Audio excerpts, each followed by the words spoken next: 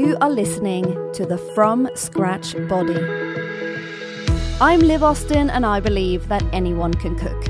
Since being diagnosed with endometriosis, I have been on a journey to find out what food makes me feel great. By cooking my meals from scratch, not only have I started feeling much better, I've also fallen in love with cooking completely.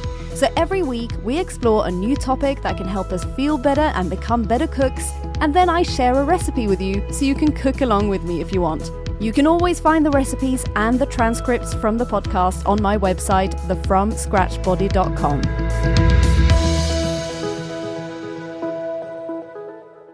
Maybe life should give us more lemons, because lemons are awesome and versatile.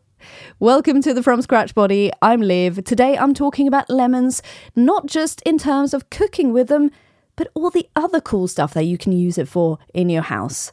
Lemons are great for your health. They contain plenty of vitamin C, which is great for your immune system and your heart, and citric acid can help prevent kidney stones, which none of us want.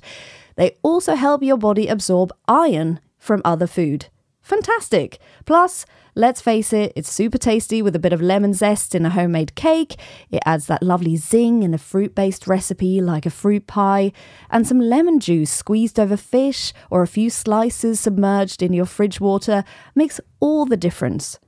But lemons can sometimes be forgotten in the fridge, and suddenly they might look a bit tired and not so tempting to put on a plate or in your water. Fear not. There are some great uses for it around the house, so nothing goes to waste. Here are some non-food uses for your lemons. You can run the cut side of half a lemon across your chopping boards to help get stains and strong smells out of them easier, and then you clean it afterwards.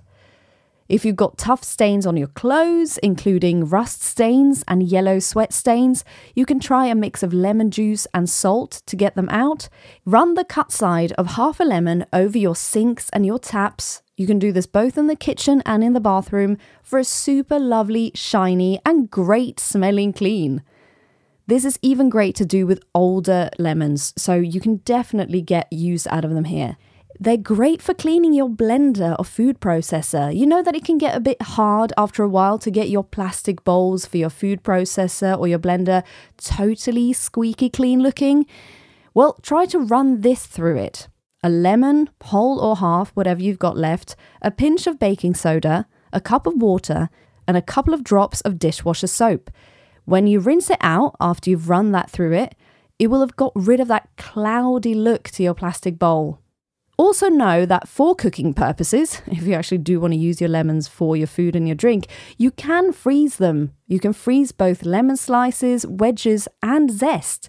So if you love actually tasting the lemon in your food and drinks, but you want to ensure that you get to use the lemon before it goes off, this is a great habit to get into. So just slice or grate the lemon and store it in containers or fridge bags. Have you got any other great uses for lemons in cooking or for your house? Message me on Instagram at thefromscratchbody and I will be sure to include them on my blog, thefromscratchbody.com. Now, we're going to make a lovely coleslaw.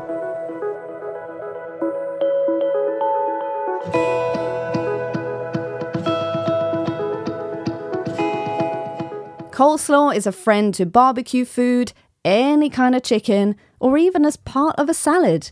Here's how to make a quick and refreshing coleslaw.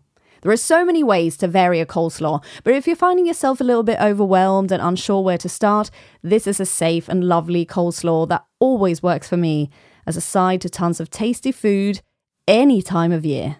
A coleslaw for 2 people. This takes you about 5 minutes altogether, guys, so it really couldn't be easier. You need half a tablespoon of Dijon mustard, half a tablespoon of apple cider vinegar, or you can use some lemon juice, 2 tablespoons of mayonnaise, a pinch of salt and pepper, 100 grams of grated carrot, 100 grams of grated cabbage, and 100 grams of grated red cabbage. Some optional additions, you can add some dried cranberries, that's my favorite, or some sultanas or raisins. You can also add some nuts, chopped walnuts or pecans, those are my favorite, definitely. So first, you mix together the mustard, the vinegar or lemon juice, mayonnaise, and salt and pepper. You add in the grated vegetables and you mix everything well. If it's not quite wet enough, you can add a bit more of the sauce ingredients, a bit more mayo maybe, or a bit more mustard. You can taste and see what you feel needs adding. So I love adding dried cranberries and some chopped walnuts or pecans. It's a lovely addition that might make it a bit more autumnal or wintry perhaps. Try and see what you like best. You can enjoy the fresh coleslaw with some buttermilk chicken, perhaps, or as a side to a lovely barbecue in the summer, or alongside some of my turkey meatballs, or as a part of a crunchy improvised salad for lunch. Another tip is that if you have some sprouts, which you might have in your fridge around this time of year, but you don't get to use them all in your cooking of your Christmas meals or whatever, some raw grated sprouts are also lovely in a coleslaw. So if you have a few, a handful left over, add them into your coleslaw. I hope you enjoyed this recipe and I will see you next week.